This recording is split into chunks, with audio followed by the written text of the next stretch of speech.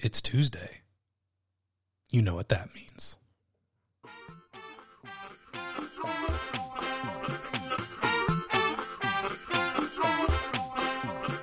It's time for the best and brightest moment of your week.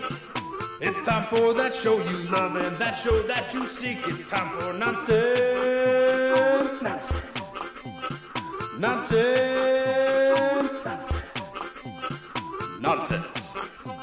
The show. The best damn show you know.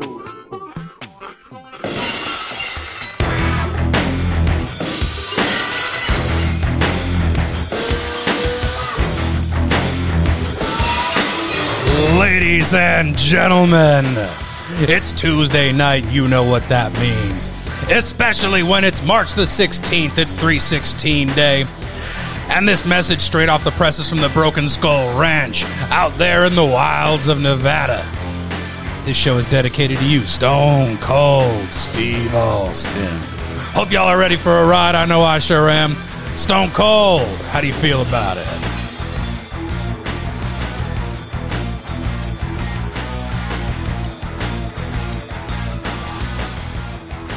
All right. Thanks so much for that. Stone Cold Steve Austin. Before I put my music-making device away, I'd better prepare myself for what is to come. I don't know what songs we're going to be using tonight. I know we're going to be using some because the preparation for this show has been, to be totally honest with you, a complete and total mess.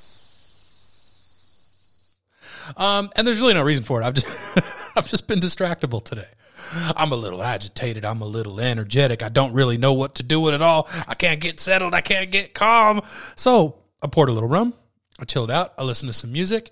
And now I'm getting ready to record an entertaining podcast radio noise episode of Nonsense the Show for you, my loyal listeners. The people who hear the show on a weekly basis. I appreciate you all very much.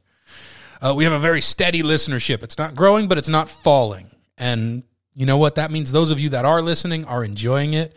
And that's really all I can ask, is to make sure that you guys enjoy what I'm doing. And if you do enjoy it, just let me know. And if you let me know, then I can know what you like doing, and I can keep doing it. And I can know what you're not doing, what you don't like. Alrighty then. Okay.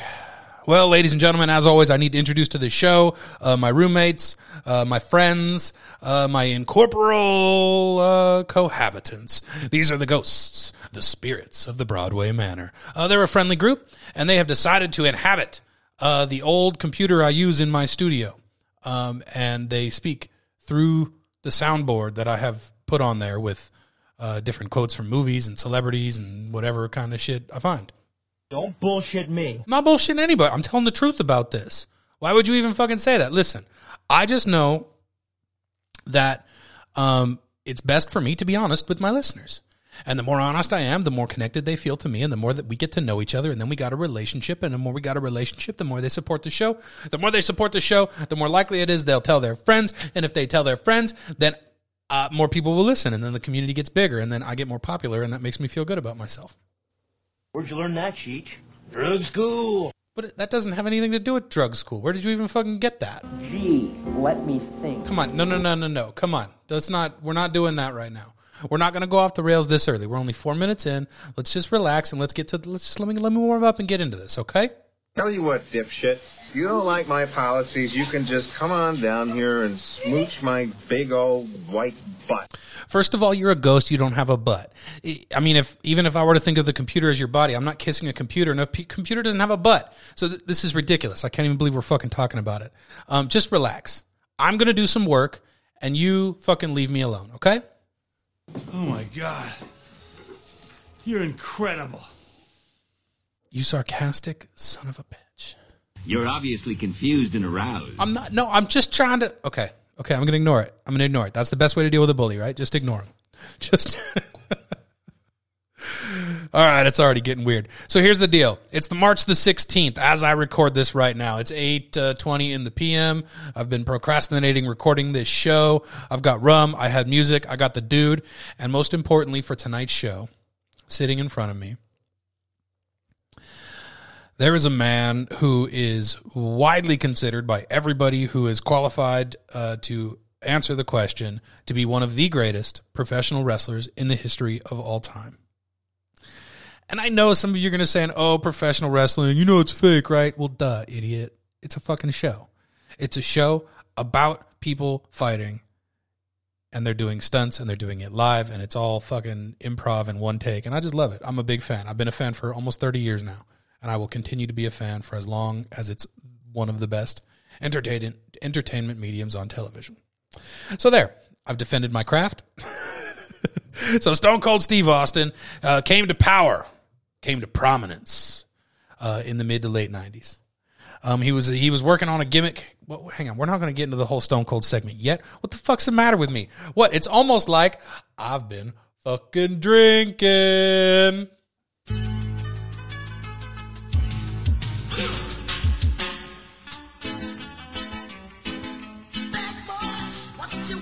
What you want, what you wanna do.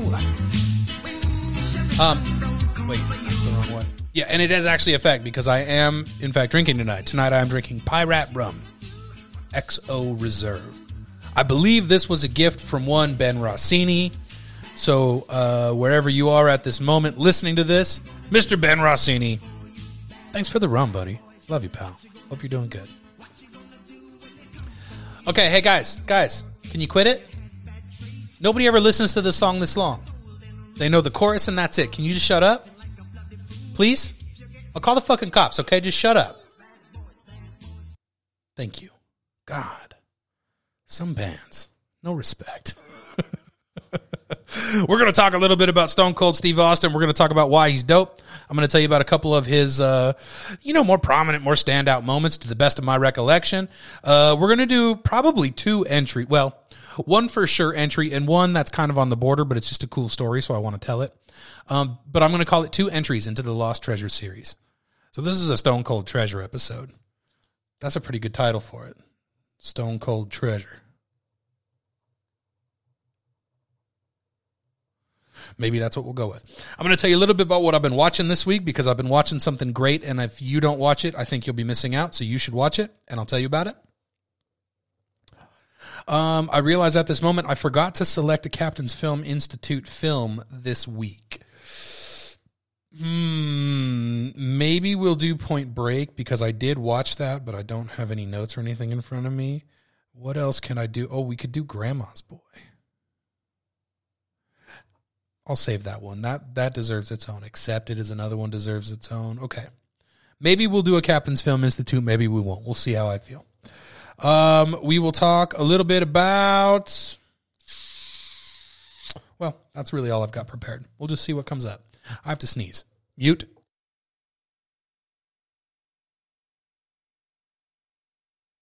Wow, that was two powerful sneezes. Good Lord.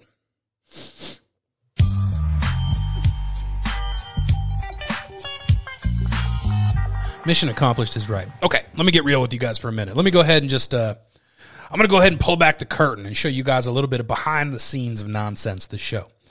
It's not really that impressive. It's just me by myself fucking working all day on this because it's fun. Usually I try and record the show around 6 o'clock on a Tuesday. Now that it's staying light later, I probably will do it later because I like it to be dark when I record because it's just more fun. I got put party lights on. I got music. I got the whole fucking thing going. And so tonight I got the show ready. I poured myself a drink. Usually I take a little like Instagram video to put up just to promote it. And it's just me goofing around, having fun. I got a cool fucking studio. I really love my studio. It's like a really nice, cozy, warm place. And I feel like especially for somebody working in a creative field, it's super, super important that your workspace reflects your personality. It should inspire you. It should draw out pieces of your personality. And so that's why mine is filled with all kinds of crazy shit. All kinds of weird shit, but all of it has some kind of a meaning to me, and some of it is just, sometimes the meaning is like, oh, that's dope. But then like, I got a dude Buddha. It's a Duda, the Big Lebowski in sort of a regal meditative pose with multiple arms, one of which is holding, two of which rather are holding a bowling ball, and the other ones are doing like a chakra meditation pose. I don't know if that's the word for it. Forgive me. I got Stone Cold Steve Austin. I got Padre Pio. I got Santa Muerte ×2. I got all kinds of cool little trinkets and doodads and treasures and pictures of people I love. My nephew Max in a fucking art smudge he made me. Me and Chauncey Onion groping each other majestically. I got books. I got a fucking gangster chain and a fucking crown and shit. And all of that is here because it inspires me to be more creative. It inspires me to delve into the weirdness that is my brain and try to draw out the best parts so that I can put it into my work. And I'm finding, as I'm doing this more, as I'm getting into the groove, I'm starting to find it easier and easier. I'm finding that I'm having more fun, and that's going to allow me to push it a little bit. I'm taking classes. I'm putting more time. There's a lot of fun stuff coming. You guys should be pumped because no big deal. Don't worry about it. But then I realized, like, sometimes you just gotta wait. You gotta make sure the vibe is right. You gotta make sure you're in the right mindset. At least that's me. Sometimes I have trouble with it. So tonight, I was trying to get ready and I just wasn't feeling it. I was flipping through music, couldn't figure out what I wanted to listen to. It was getting real frustrating. I was fucking, oh shit, what am I gonna do? Oh man, crap. And then, like, I just kind of hit a point. Like, I actually went and, like, moved some lamps around and, like, rearranged some furniture and just to kind of get out some nervous energy. And then I sat down. I was like, all right, it's fucking go time, baby. And now we're going. And I feel pretty fucking good about it. So, that's what I have to say about that. What's been going on lately? My brother came by the other day, and that made me fucking happy. I love my brother. I don't think he listens to this, so he's not going to fucking hear this shit. So it's all good. I could talk shit about him and stuff. But my brother's a really busy man. He's got a lot of important shit to do. He doesn't have time for me and my fucking shenanigans. But he's told me a couple times where we've talked that, like, he kind of gets to live creatively through me because he gives me ideas and he gives me feedback on things. And he's always pitching stuff to me, and I really enjoy it. It's really fun. He's a fun, creative partner. And so he hit me up the other day, and this is something we've talked about for like 6 months, maybe even longer, of, like, every now and again getting together and just recording a podcast. Just him and me together, doing a fucking podcast, being dope, whatever. And just because of, again, his insane schedule, it just hasn't happened. And so finally, it happened. And we sat down and we recorded a half hour of one, just kind of getting the feel of it, getting settled in. And then we recorded a second one where it was us discussing the big trip I'm taking next year, the big plan. And I think I've been debating how to kind of talk about this because I'm really excited about it. But part of me wasn't sure it was going to happen because it requires some commitment, and I'm terrified of it. But it's going. I'm doing it. And I have a certain amount of money I need to raise. I'm going to be selling the calendar. I'm going to be putting up the Patreon here any minute. I've been really slacking on that because, well, ego issues. And then I'll be selling a lot of my stuff, and that'll really help make the bulk of the money I need to get going out there. But so we talked about all of that. He asked me a bunch of questions. He picked apart some ideas. He gave me some ideas, and it's a really cool thing. So I'm going to wait, and that's where I'm going to talk about the trip for the first time is with him. And it was really fun just bantering with my brother like that. So we haven't really decided exactly how we're going to release it or when, but stay tuned because the Stupid Idiots Show podcast is going to be coming your way in the very near future. First 2 episodes are already in the can, so stay tuned for that. All right. I got a cough, so hang on. Oh, shit. Oh, boy. Oh, God. Listen to this just for a minute while I cough and then drink some rum and then probably cough some more and then just sing along because I like to groove. So this is some music from Superbad. Enjoy.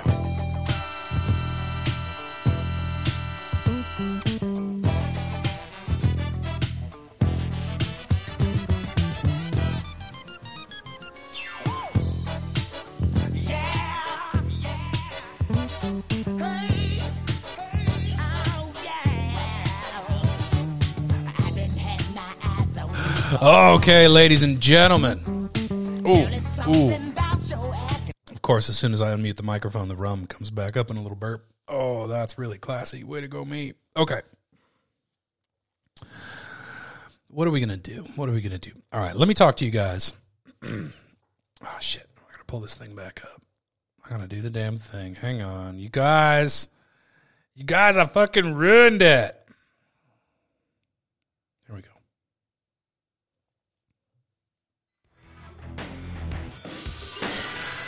go. Ladies and gentlemen, it's time. It's time. It's time for the part of the show where I tell you all about one of my childhood heroes, a man who influenced my idea of manhood and rebellion at a very early age. It's time for me to tell you about one Stone Cold Steve Austin. Yes. All right, thanks for the tunes. All right, so a long, long time ago in a faraway land called Texas, a man was born who came to be known as the Texas Rattlesnake. Stone Cold Steve Austin. He went by many names prior, one of which was the Ringmaster.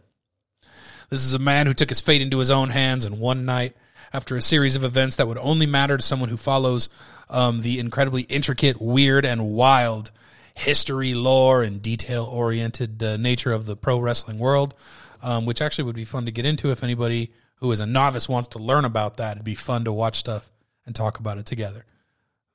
Maybe I'll find someone. We'll discuss. Stone Cold Steve Austin in 1996 won a tournament called the King of the Ring. He wasn't supposed to win, but the guy that was supposed to win did something stupid that actually affected a lot of things and still affects things to this day, and he got shoved out. Stone Cold got his opportunity. He wrestled in the final match of the King of the Ring tournament against a legend, a man you've probably heard of by the name of Jake the Snake Roberts. Jake the Snake Roberts at the time was a born-again Christian, and he was quoting a lot of Bible verses and scripture in his wrestling promos, which, by the way, are one of the finest verbal art forms in the world. I stand by that. Didn't mute that cough. Fuck you!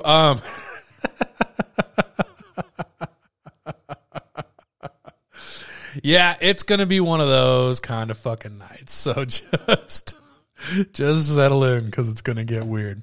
Stone Cold wins the tournament. He beats Jake the Snake Roberts. Earlier in the night, Stone Cold had it after his semifinals match. He had to go to the hospital real quick to get some stitches.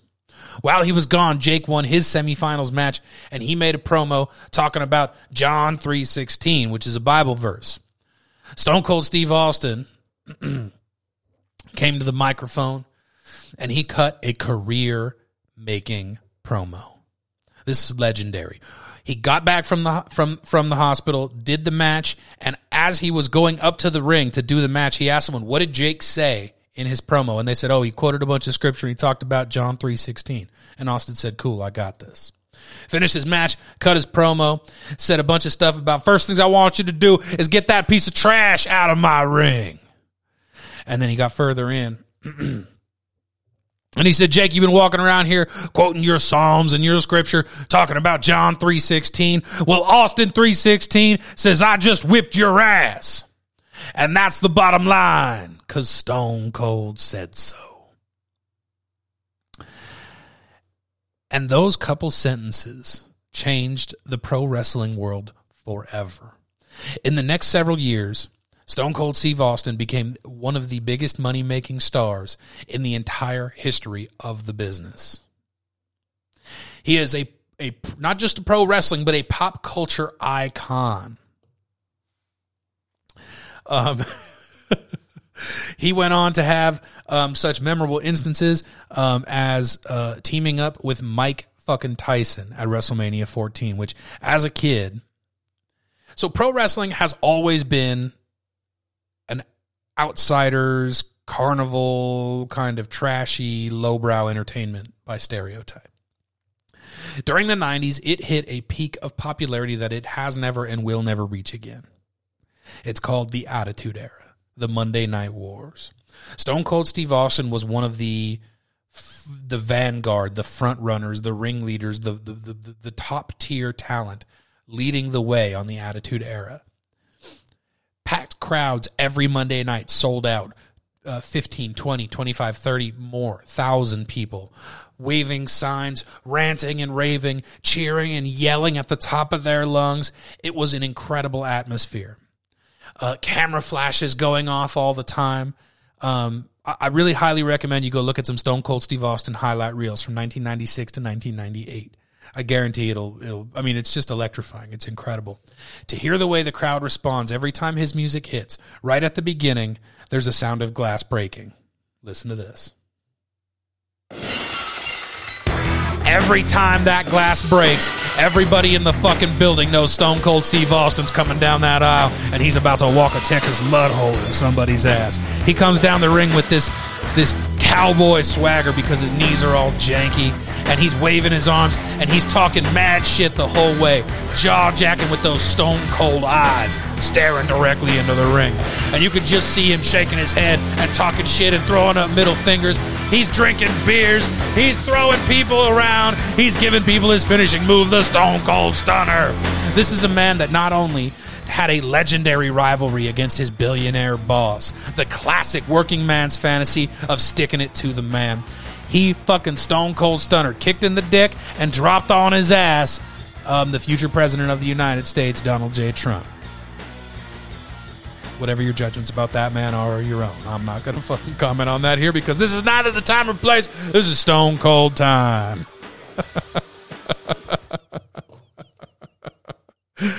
So let's go back. Let's go back a little ways. 1998. WrestleMania is the Super Bowl of the pro wrestling world. It happens at the end of March, beginning of April every year. Just so happens to coincide with my birthday, which is a day that I really don't enjoy most. I just haven't had a good one in so long that I can't get excited about it. It's just, I'd never have a good time. You know, it's like and anytime I get my hopes up, it goes poorly. So, but I remember one of my best birthday parties of all time was WrestleMania 14. I had a bunch of friends over, maybe like I don't know, between 8 and 12 of them. And we got to order the pay-per-view, which was a big freaking deal in my house. We didn't get to do that. That wasn't we weren't even able to for the longest time. So we ordered the pay-per-view. I got a bunch of friends over. We got pizza. We got food. Everything's going great. I'm having a freaking ball. And Stone Cold Steve Austin is doing an angle against a guy called Shawn Michaels. Mike Tyson is brought in as the special guest referee. And again, this is like the peak of the pro wrestling world. It didn't get any bigger than this. I will never forget it. Stone Cold was the good guy. Shawn Michaels was the bad guy with D-Generation X, which was like the rebel faction. They were crotch chopping and telling everybody to suck it. Tyson's on Team DX right up until that main event match. He tears off his referee shirt. He's got the DX shirt on, and then he tears that off. He's got the Stone Cold Steve Austin shirt. He turns on Shawn Michaels. He punches him in the face. Stone Cold Steve Austin wins. 1, 2, 3. Ding, ding, ding, ding, ding, ding, ding. Stone Cold Steve Austin is the world heavyweight champion. And what was I? This is 98. I was 12 years old. Little 12-year-old me lost his fucking mind. This was my favorite dude, one of my role models, like my favorite. This is like, my Michael Jordan, my Mark McGuire, my Derek Jeter, my LeBron James. That was Stone Cold Steve Austin, That was my guy. And that's just a memory that seared in my head. It was a really happy day because I had this awesome birthday party. I had all my buddies around. My brother was there. He was a wrestling fan. Every Monday night, we got to sleep in the living room and watch Monday Night Raw together. This was like a big, big thing for me. And Stone Cold was, he was a big source of that happiness because he was my dude. To this day, when you see me wearing a skull ring, it's just a cheap version that I bought. I don't even know how many years ago, but I always wanted one, found a cheap one, and I bought it, and now I wear it all the fucking time. It's like my good luck charm. And the reason I fell in love with that ring style was because Stone Cold Steve Austin wore one. And in 1997, 1998, that was the coolest fucking thing in the world. And to me, it still is. I love that ring. I think it cost me $13, but I love it to death. And I've been through some shit with it, so that makes it extra valuable, And to this day, again, a big part of it, kind of Stone Cold Steve Austin was a guy that cemented my love of pro wrestling. And to this day, the last great birthday I had was one that I don't think anybody there even knew that I was celebrating my birthday, but that's what I was doing with all of them. I had a WrestleMania party at my house in Midtown Sacramento at the Midtown Mansion. And I had, I don't know, it must have been 15 or 20 people there. People coming in and out all day. We had potlucks. And we used to do this all the time where I'd have whoever wanted to come over, just come over to the house, but just bring some food to share with everybody, and we'll watch wrestling, and we'll drink, and we'll talk shit, and we'll just have a good time. And so this day I set up a photo booth with my championship belts. I've still got the pictures of that. I had a chair for anybody that was being a dick that they would have to sit in the yard and watch the show through the window. I think I called it the jabroni throne. And the whole day I was just thinking to myself, like, it was the day before my birthday, but and so it was all like everybody just knew it was for WrestleMania, but in my head I was like, this is the best birthday party I've ever had and nobody knows it. So to all of you that were at the Midtown Mansion WrestleMania, I think I called it Midtown Mania. Boom, there we go. You know, I got to brand everything. For all of you that were at Midtown Mania, now you know that was my birthday, and I had a great time, and thanks for coming to my party. So to this day, I love Stone Cold Steve Austin. When you hear me on a podcast, take a pause for the cause and take a sip of whatever for the working man. I directly stole that from Stone Cold Steve Austin's podcast. So whatever you think about pro wrestling, I don't really give a shit. Tonight is March the 16th. It's 316 day. So this is a sip of rum for you, Mr. Stone Cold Steve Austin. Hopefully someday I get to shake your hand, maybe even share a burger with you, and just shoot the shit, because that would be a damn dream come true. So sip of rum, Stone Cold Steve Austin.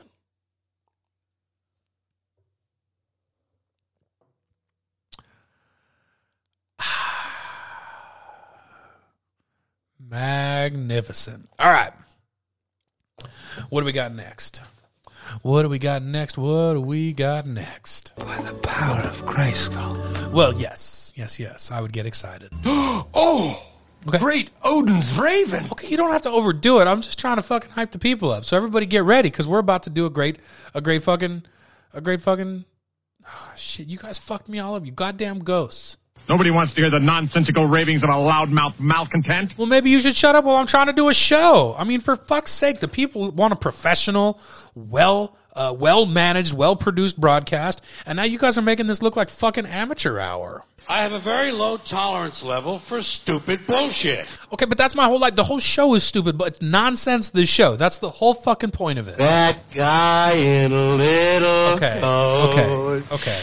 That guy Okay, come on. It's not even fair. Like, the quarantine thing's been tough. I've been eating for my feelings, and I'm going to get back to it. I got to lose some weight before next year, but don't just like... Holy heart failure. Okay. I just... You foolish, stupid man. Get it out of your system. You get nothing. Okay. You lose. Thank you. Yeah. Good day, sir. Right. We got no food. Okay. No, there's got no food. jobs. Yeah. Our pets' heads are falling off. Do you guys have any idea how exhausting it is working with fucking ghosts? It's terrible. It's fucking awful. It's exhausting. All right, ladies and gentlemen, let's get to the first step in our Lost Treasure series tonight. We're half an hour into the fucking show, and I've done nothing. I've just been talking shit the whole time. Although I realize I say that every show, because every show feels like total nonsense, which I guess is the fucking point. And there was much rejoicing. Yeah. Okay, thanks.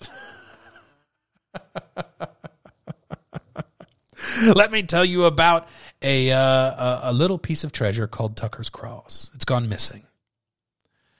It could be priceless. We know it's worth at least $2 million. It's an emerald-studded 22-karat gold cross.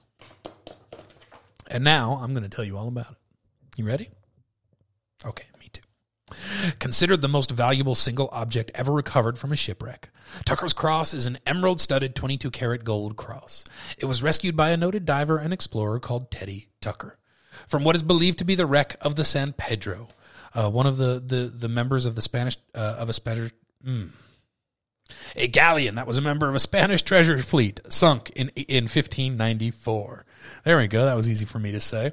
In 1975, it was discovered that the cross had been stolen and a replica left in its place. The treasure, worth over $2 million in today's money, remains lost. Born in 1925 and the son of a prominent Virginian architect, Edward Bolton Tucker was raised in Bermuda. Having been asked to leave several renowned private schools in the United States, Oh, having been asked to leave. So he's been kicked out of a bunch of fucking fancy schmancy schools. So now he's living in a freaking, living in paradise. That kid pulled a freaking great scam. Good for him. Flamboyant and good-humored, Tucker had little time for academia or convention. Sound like anybody else we know? Putting his faith in experience and his own sense of adventure and wonder. It is no surprise he would go on to not only gain a reputation as a maverick, but also irritate maritime archaeological convention amongst those who disagreed with his methods and his lack of formal credentials. Through a keen family interest in the oceans, he began working at the Bermuda Aquarium, pumping air for tourists. Tucker started to explore the sea off the island in the 1940s after seeing service in the Royal Navy as an underwater demolitions expert. It was during this period after the war that Tucker is credited as having made a critical contribution to the economy of Bermuda, creating millions of dollars for the island through metal salvage from shipwrecks surrounding the island. This guy's he's a shipwreck hunter. He's a treasure hunter. This guy's fucking rules. He's awesome. The money generated for the treasury is said to have been more than all other international businesses and tourism combined. This dude was a big shot on the island of Bermuda in the 1940s. Carving out a reputation as one of the world's preeminent divers and explorers, Tucker became widely known throughout films and magazines that featured his work, notably National Geographic. You know, that little ragtag operation. His finds, which covered over 100 shipwrecks off Bermuda, ranged from gold bars and silver coins to swivel guns and hand grenades. Ooh, pardon me, little burp from Mr. Tucker. His exploits would bring him a Distinguished Service Award from the Underwater Society of America and a member of the Most Excellent Order of the British Empire Medal. This guy had some fucking bling. What up? Yet, it was one rainy Sunday in September of 1955 that would yield his most famous, and some might say infamous, discovery. Tucker's Cross.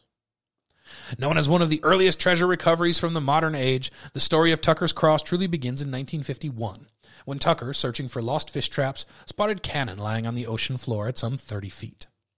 Raising his finds and selling them to the government, Tucker would return to the site after completing other projects.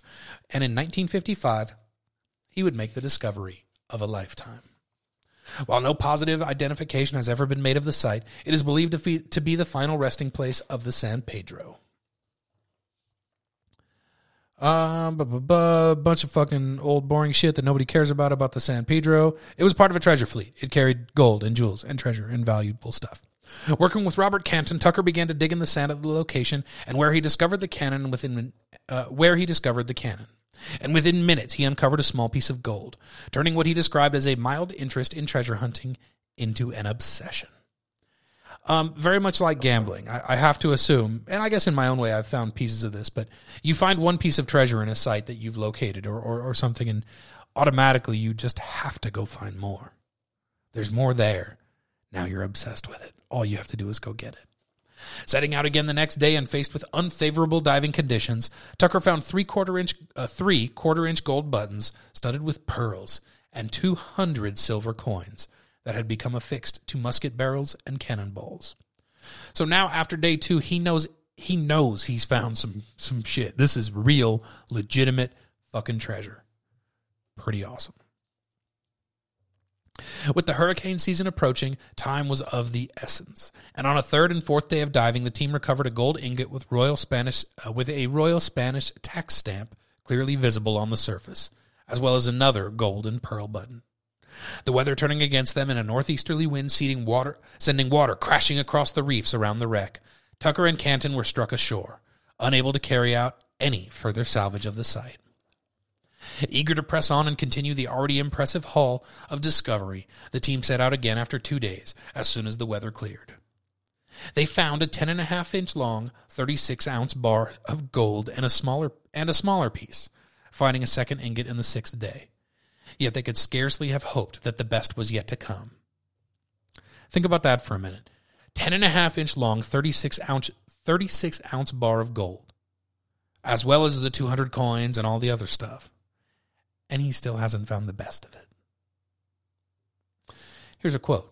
By September 1955, and the weather was getting worse. Then, on the 7th day of diving, a Sunday, I found the greatest single object of all. Eager to work faster, I took a water hose down to the bottom and turned on the jet to blast sand from the area below the brain coral. After carving a deep hole, I turned the jet off. When the debris settled, my eyes fell on a gold cross, lying face down in the sand. I picked it up and turned it over. Awestruck, I counted the large green emeralds on its face. There were 7 of them, each as big as a musket ball. From small rings on the arms of the cross hung tiny gold nails representing the nails in Christ's hands, and at the foot was the ring for a third, which had been lost. The ornate carving, while beautiful, was somewhat crude, indicating that Indians had made the cross. It remains my most treasured discovery. That was from the mouth of Teddy Tucker himself. And you can find pictures of this cross, really high-quality pictures, so, or at least of a replica. So just Google Tucker's Cross, and you'll be able to find it. By the time the expedition was concluded, Tucker would add a bronze mortar and other treasures to his haul. But it was the cross that captured the world's attention.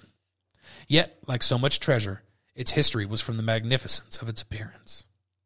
Considered the most beautiful emerald stones in the world, Colombian emeralds are synonymous with the country's identity and bloody past.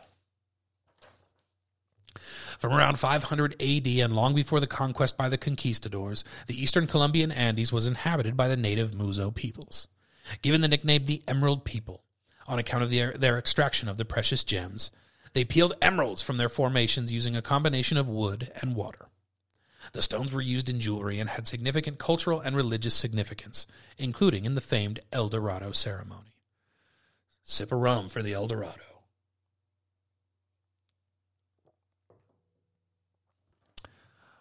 One legend of the Indians tells a tale of how the Fura and Tena cliffs of the Rio Minera Valley came to be. It describes how 2 humans, the female Fura and the male Tena, were created by the god Are, also known as Ares, to populate the earth and take care of the beauty he had created. In a tale with interesting parallels to the Abrahamic Adam and Eve creation story, Ares commanded that Fura and Tena must always remain faithful to ensure their eternal youth. Despite many years living in paradise, Fura eventually disobeyed the command, and their youth and immortality were taken from them both. When they died, some legends say Tena killed Fura in his fury and committed suicide. Some say that he killed himself alone. The god Ares took pity on them and returned their immortality. They were resurrected to stand eternal as 2 cliffs. Inside their caves, Fura's tears turned into emeralds. After its recovery, the cross was sent to the British Museum. Its valuation placed its worth in the region of $200,000 at the time. Due to his loyalty to the island, Tucker would sell the cross and other items to the Bermuda government for half the British estimate, hoping that this would guarantee the treasure would remain in Bermuda. The acclaim afforded to him by his discoveries allowed Teddy and the cross to take center stage for the opening of the new Bermuda Maritime Museum, the opening of which was to be honored by the attendance of Queen Elizabeth II. The Queen, alongside Prince Philip, arrived in Bermuda on February 16, 1975, the visit being the first leg of her Caribbean and Mexican tour that year. Being greeted by the Governor, Sir Edwin Leather, Premier Sir Edward Richards, and a warm, welcoming crowd of thousands of Bermudians. That's a fun word, Bermudians.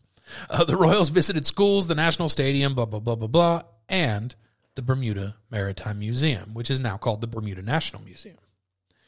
However, the event was overshadowed by what is perhaps one of the least known significant heists of the last 50 years. Because, you see, Tucker's cross had been stolen. Dun, dun, dun. I really need to get that sound effect. I'll work on that.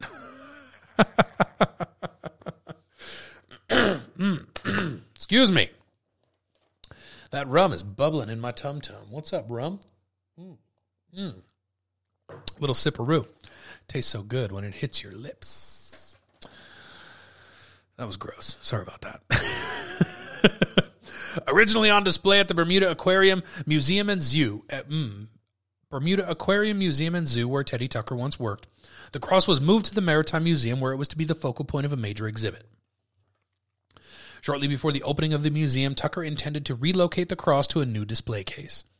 perhaps wishing to better show it off for his royal visitors. He discovered, when moving it, that the cross was in fact missing. A plaster, some say plastic replica, having been substituted in its place sometime in the previous 5 years.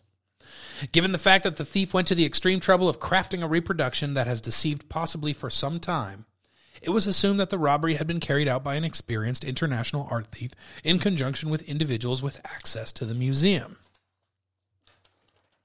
The Bermudian government, there's that word again. That's my word of the night. I really like the word Bermudian. What's up, Bermudians? The Bermudian government believed the affair was an inside job and the presence of the royal party on the island delayed full-scale investigations by the stretched Bermudian police.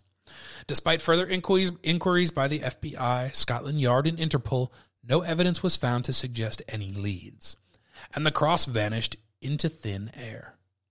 The Smithsonian described the cross as priceless in the aftermath of the robbery. The world of art theft is one that is rarely understood by thieves, and yet one where they frequently go uncaught. The ability to sell a recognized piece of art or treasure, such as Tucker's Cross, on the open market is zero, requiring the thieves to either have a purchaser already in place before the theft or to require the breaking of the stolen material into constituent parts. So either you've got somebody that says, I want that cross, I'll hire you to go steal it, or you break it down into the emerald and the gold and the diamonds and whatever else and sell those separately. Such investigators believed it was the case with the famed cross, feeling that the thieves melted the treasure down and sold the gold and emeralds separately on the black market for a fraction of its cultural value. Whether Tucker's Cross will ever be found is unknown. Perhaps the ingenuity of the theft might lead us to hope that the treasure was stolen professionally for a private collector, and is still to this day behind a glass case in a luxury home somewhere in the world. The alternative is one of a fate that has unfortunately met many works of art and artifacts of value over the years. They have ended up broken down and sold for a relative pittance. From its beginnings as the likely product of slave labor in Colombia to a potential end in the hands of thieves and shady gold dealers, the story of Tucker's Cross is only illuminated by the character of Teddy Tucker himself, who, I didn't do a lot of deep dive into him, but what I read about him, he's well worth following up on himself. So if you want to do some research about Tucker's Cross, I highly recommend you look up some pictures at least. That's a quick Google. Won't hurt you at all. Definitely worth your time. And Teddy Tucker is also somebody that I think is worth looking into because he's a fascinating character. Now, I have a theory. Hang on. Nope. Here we go. I have a theory about what happened to Tucker's Cross. And this is a new addition I'm adding to the Lost Treasure series. When I do a Lost Treasure story from now on, if I have a theory, I'm going to handle it like this.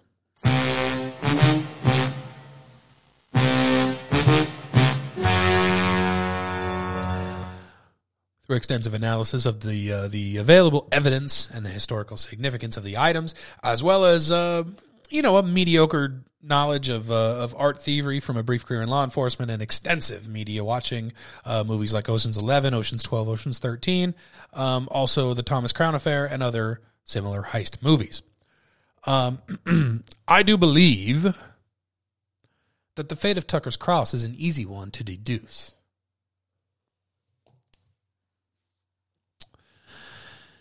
The British Empire has been known for hundreds and hundreds and hundreds of years as an empire that takes valuable things from its territories, its countries, places it visits, places it dominates, its colonial whatever. Anywhere they can, they take treasures, they transport them back to England, they put them on display as English goods. They hide them in their palaces as English treasures. The palaces of the Queen, many of them, are filled with treasures looted from faraway lands and cultures. I do believe that the Queen's security detail did an advanced scouting of the museum prior to their visit. I do believe that during that advanced scouting, there was an opportunity for a highly trained, highly skilled, highly prepared individual or individuals to swap the cross with a replica. I believe that cross, the real one, was then transported back to England and handed directly to the Queen herself. Because as sweet as that old lady looks, she's been in power for a long time. That is a cunning, intelligent, powerful woman. And I do believe that on these tours, she, just as a game, because she's not going to get in fucking legal trouble, so why wouldn't she? I believe she has a game where she tries to steal a valuable piece of cultural artwork or jewels or something valuable from every country she visits during state visits. And I do believe that if there are any Interpol or FBI investigators out there listening, it would be worth your time to try to connect high-profile art thefts with official visits from the Queen and Prince Philip for the last 70 years or however long that old lady's been in power. Just saying, think about it. That's all I got to say about that.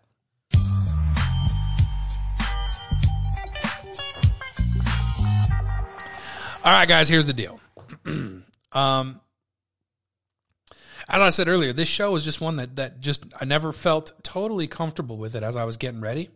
It was just one where every once in a while you have one where you kind of fight it. And that's okay. There's nothing wrong with it. It's just part of it. We're 45 minutes in. So what I'm going to do is I'm going to try to find a song that makes me happy. We're going to listen to this for a second. Then I'm going to tell you about something I've been watching. Then we're going to close the show out. Okay? Okay.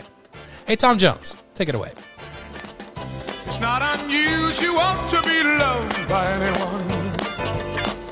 It's not unusual to have fun with anyone. If you're not doing the Carlton, I don't know what's wrong with you. I see you hanging about with anyone. Put some enthusiasm into it's it. Not unusual. Make your hips work. See me cry. I wanna die. It's not unusual to go out with any time. But when I see you out and about, it's such a crime. If you should ever want to be loved by anyone, it's not unusual. It happens every day. Thank you, Tom. I appreciate you chiming in tonight. Thank you for letting us use your tune. As always, you just make me happy.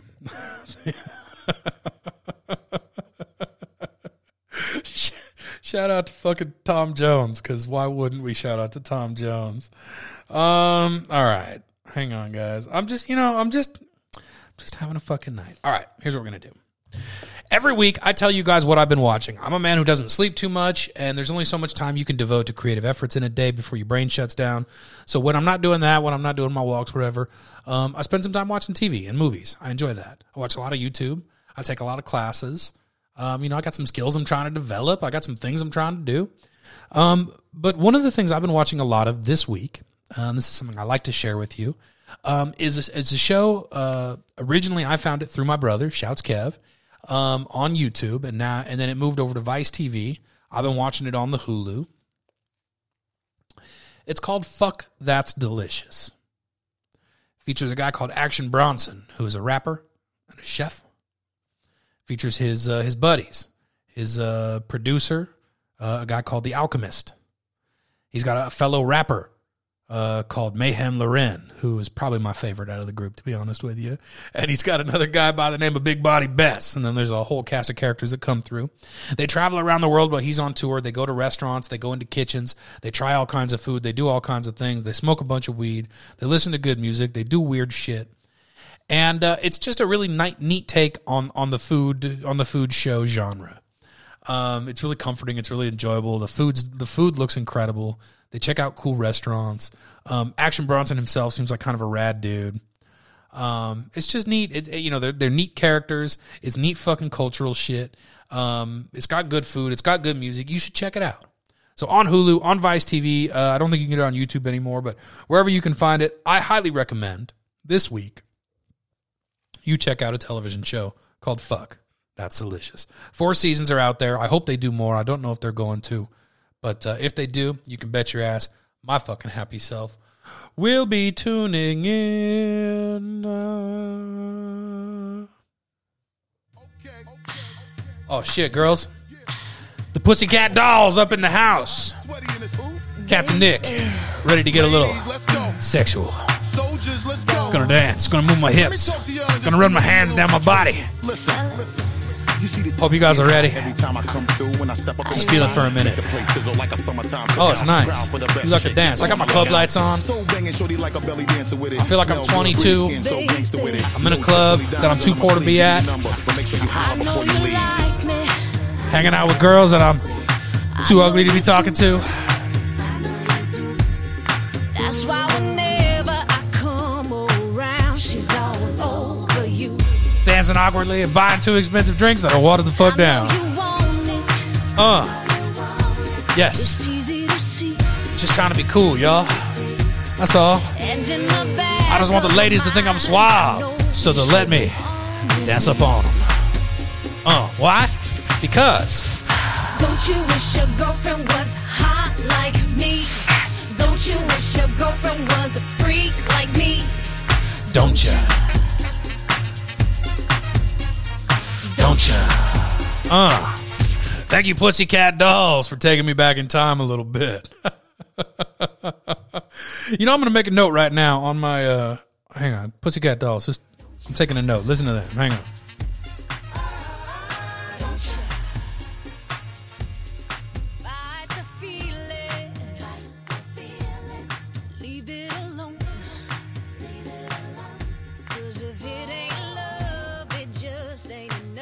Okay, I got a great idea, and I want your thoughts on this. So I want you to write me an email, beardandbones@gmail.com, BEARD, the letter N, BONES. It's in the description, so you can find it. Just click on it. It'll take you right to it.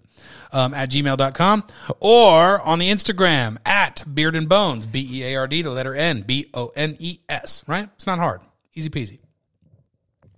I want you to give me your thoughts on this episode of the show. I want you to give me your thoughts on themes or ideas you want me to tackle in future shows. And what I really want,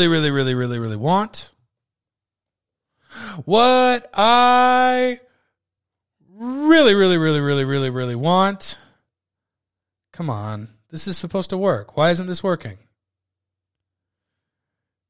Okay, hang on. Let me get my magic wet. Let me get my magic on.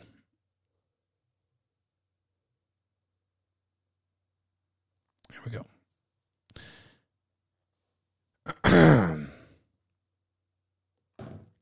What I really want. Yes! It finally worked! See? Sometimes you just gotta persevere and the magic will hit. Here's what I really want. What? No, here's what I really want. No, listen.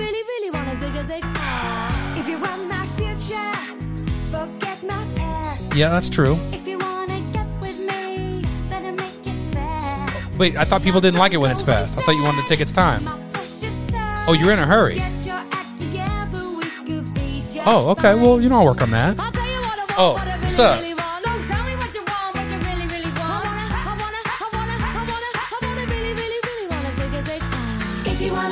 Oh, I fucking love this song.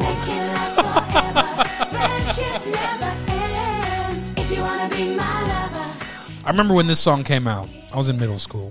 It was the late 90s. This is Stone Cold Steve Austin. See? Ties right in. I distinctly remember a lot of girls who, like, they got into fucking Spice Girls. Like, the girl power thing was really a message that was resonating. And I remember there were several different groups of girls, you know, just friends, just little, you know, friend cliques, who were so into the Spice Girls that they would, like, battle each other about which Spice Girl they were in their Spice Girls group. I'm fucking sporty. No, I'm posh. No, I'm posh. You're baby. No, you're Ginger Spice. I don't know. But, like, I distinctly remember there was, like, at least 2 or 3 different groups that were die-hard Spice Girls fans. And I was never die-hard, but it's hard not to admit the shit's catchy. Right? Makes you want to wiggle. You'll see. Okay. Thank you, Spice Girls. Thank you. I want you guys to write to me, and I want you to tell me what you think of this show. I want you to give me ideas for future shows. Give me a theme. I'll work with it. Give me a question. And I'll give you an answer. Give me a story idea, and I'll give you a picture of my chest. Shirt on, shirt off. Your choice. I'll even let you pick the shirt. How you feel about that? In a future show, very soon, I'm going to do a Las Vegas special. We're going to talk about Elvis Presley in Las Vegas. We're going to talk about The Hangover. We're going to talk about my Las Vegas experiences. Listen, I'm no Las Vegas baller, but my experiences in Vegas have been fun. I've had a couple of really great experiences. In fact, I was just reminded of one recently, and I know, well, I can't imagine there's any chance she's going to listen to this, but one of my ex-girlfriends reminded me about a time we spent in Vegas, which in hindsight was one of my favorite Vegas trips. So thank you for that reminder. That's a fucking happy memory. I'll tell you guys a little bit about that story, at least the publicly available details of it. I'll tell you about the time I probably got myself blacklisted from Wynn Properties for life, and a whole bunch more. So in an upcoming episode of Nonsense the Show, it'll be the Vegas episode. Get ready for that. And really, I mean, guys, that's the show. We only did one Lost Treasure, which is fine because that means I've got next week's done. That's really, what else do you need, right? That's everything. How do you guys feel about it? Do you guys feel okay? Because I feel pretty good about it. I'd say that was a pretty successful broadcast. Thank you. I agree. I feel really, really solid about that. You know, like, I had an awesome time. Oh, Frank. Thanks. I'm glad Frank had an awesome time. So yeah, the show's over. What? You say over? What? Yeah. Nothing is over until we decide it is. No. Was it over when the Germans? No, it's over now. Harbor? Yeah. What? Hell no. What? German? Forget it. He's rolling. And it ain't over now. Oh God, no! It's over now. It's over now. This is it. We're done. I'm going to end the show.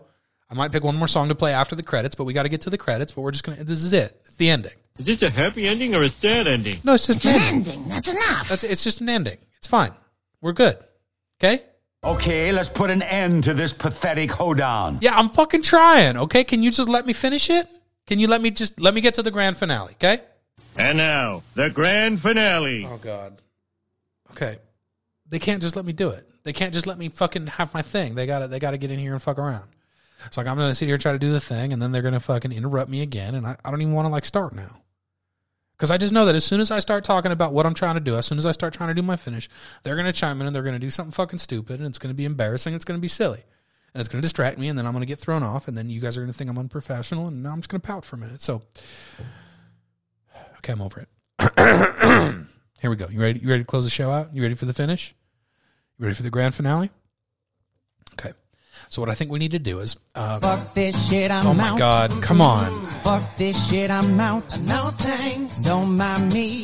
I'ma just grab my stuff and leave. Excuse me, please. Just fuck enjoy this it, I shit, guess. I'm out. Nope. Come on. Fuck this shit, I'm out. All right then. I don't know what the fuck just happened, but I don't really care. I'ma get the fuck up out of here. Fuck this shit, I'm out. There it is, ladies and gentlemen. I mean... It's Nonsense the Show. What do you fucking expect? I hope you enjoyed it. Please tell me if you did. I need reinforcement. My ego is fragile. This is hard. It's kind of lonely. Just tell me you like it. Make me feel good. Also tell your friends. And send me money if you want. Give me my Venmo. Love you guys. Nonsense the Show. I better pick a song to play after the fucking credits because they're about to happen. And oh, shit. Oh, God, you guys. Oh, no. Bad things are about to happen. And so now, you know what we're going to do? We're just going to... Yeah, we're going to do Gangnam Style. Gangnam Style? Either way, Oppa. I'm going to blare this on my speakers, and you guys are going to listen to it, and I'm going to do the dance. And that's how we're ending this show, so... Thanks for coming. See you next week. 밤이 오면 심장이 뜨거워지는 여자 그런 반전 있는 여자 너는 선어해 낮에는 너만큼 따사로운 그런 선어해 커피 식기도 전에 원샷 때리는 선어해 밤이 오면 심장이 터져버리는 선어해 그런 선어해 아름다워 사랑스러워 그래 너 그래 바로 너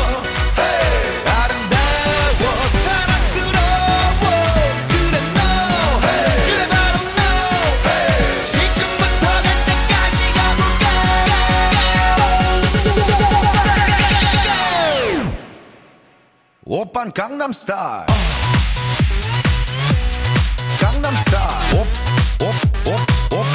오빤 강남스타일 강남스타일 오빤 강남스타일 에이 섹시 레이디 오빤 강남스타일 에이 섹시 레이디 성숙해 보이지만 놀 땐 노는 여자 이때다 싶으면 묶었던 머리 푸는 여자 가렸지만 웬만한 노출보다 야한 여자 그런 감각적인 여자 나는 선어해 점잖아 보이지만 놀 땐 노는 선어해 내가 되면 완전 미쳐버리는 선어해 근육보다 사상이 올통벌통한 선어해 그런 선어해 아름다워 사랑스러워 그래 너 There's no way you're still here. You still listening to this? All right, well, fucking rock it out. You better be singing or dancing or something. I want to hear it. Are you listening this far? Hey, hit me with it. Go. 오빤 강남스타일 Yeah! 강남스타일 Oh! 오빤 강남스타일! Yeah, you know I've been dancing the whole fucking time. I'm singing, I'm glad. I got my crown on. I got my gangster chain. Oh. Oppa Gangnam Style. Sexy lady. 위는 놈, 그 위에 나는 놈. Baby. I don't know who's listening this far, especially when I'm only playing Gangnam Style. I debated just stopping it, but I feel like we're this far. I should just commit and let it go. 오빤 강남스타일 Sexy lady. Oppa Gangnam Style. Sexy lady. 오빤 강남스타일 There it is, you guys. Whoa, Outcast, relax. We just did one. You guys come back next time.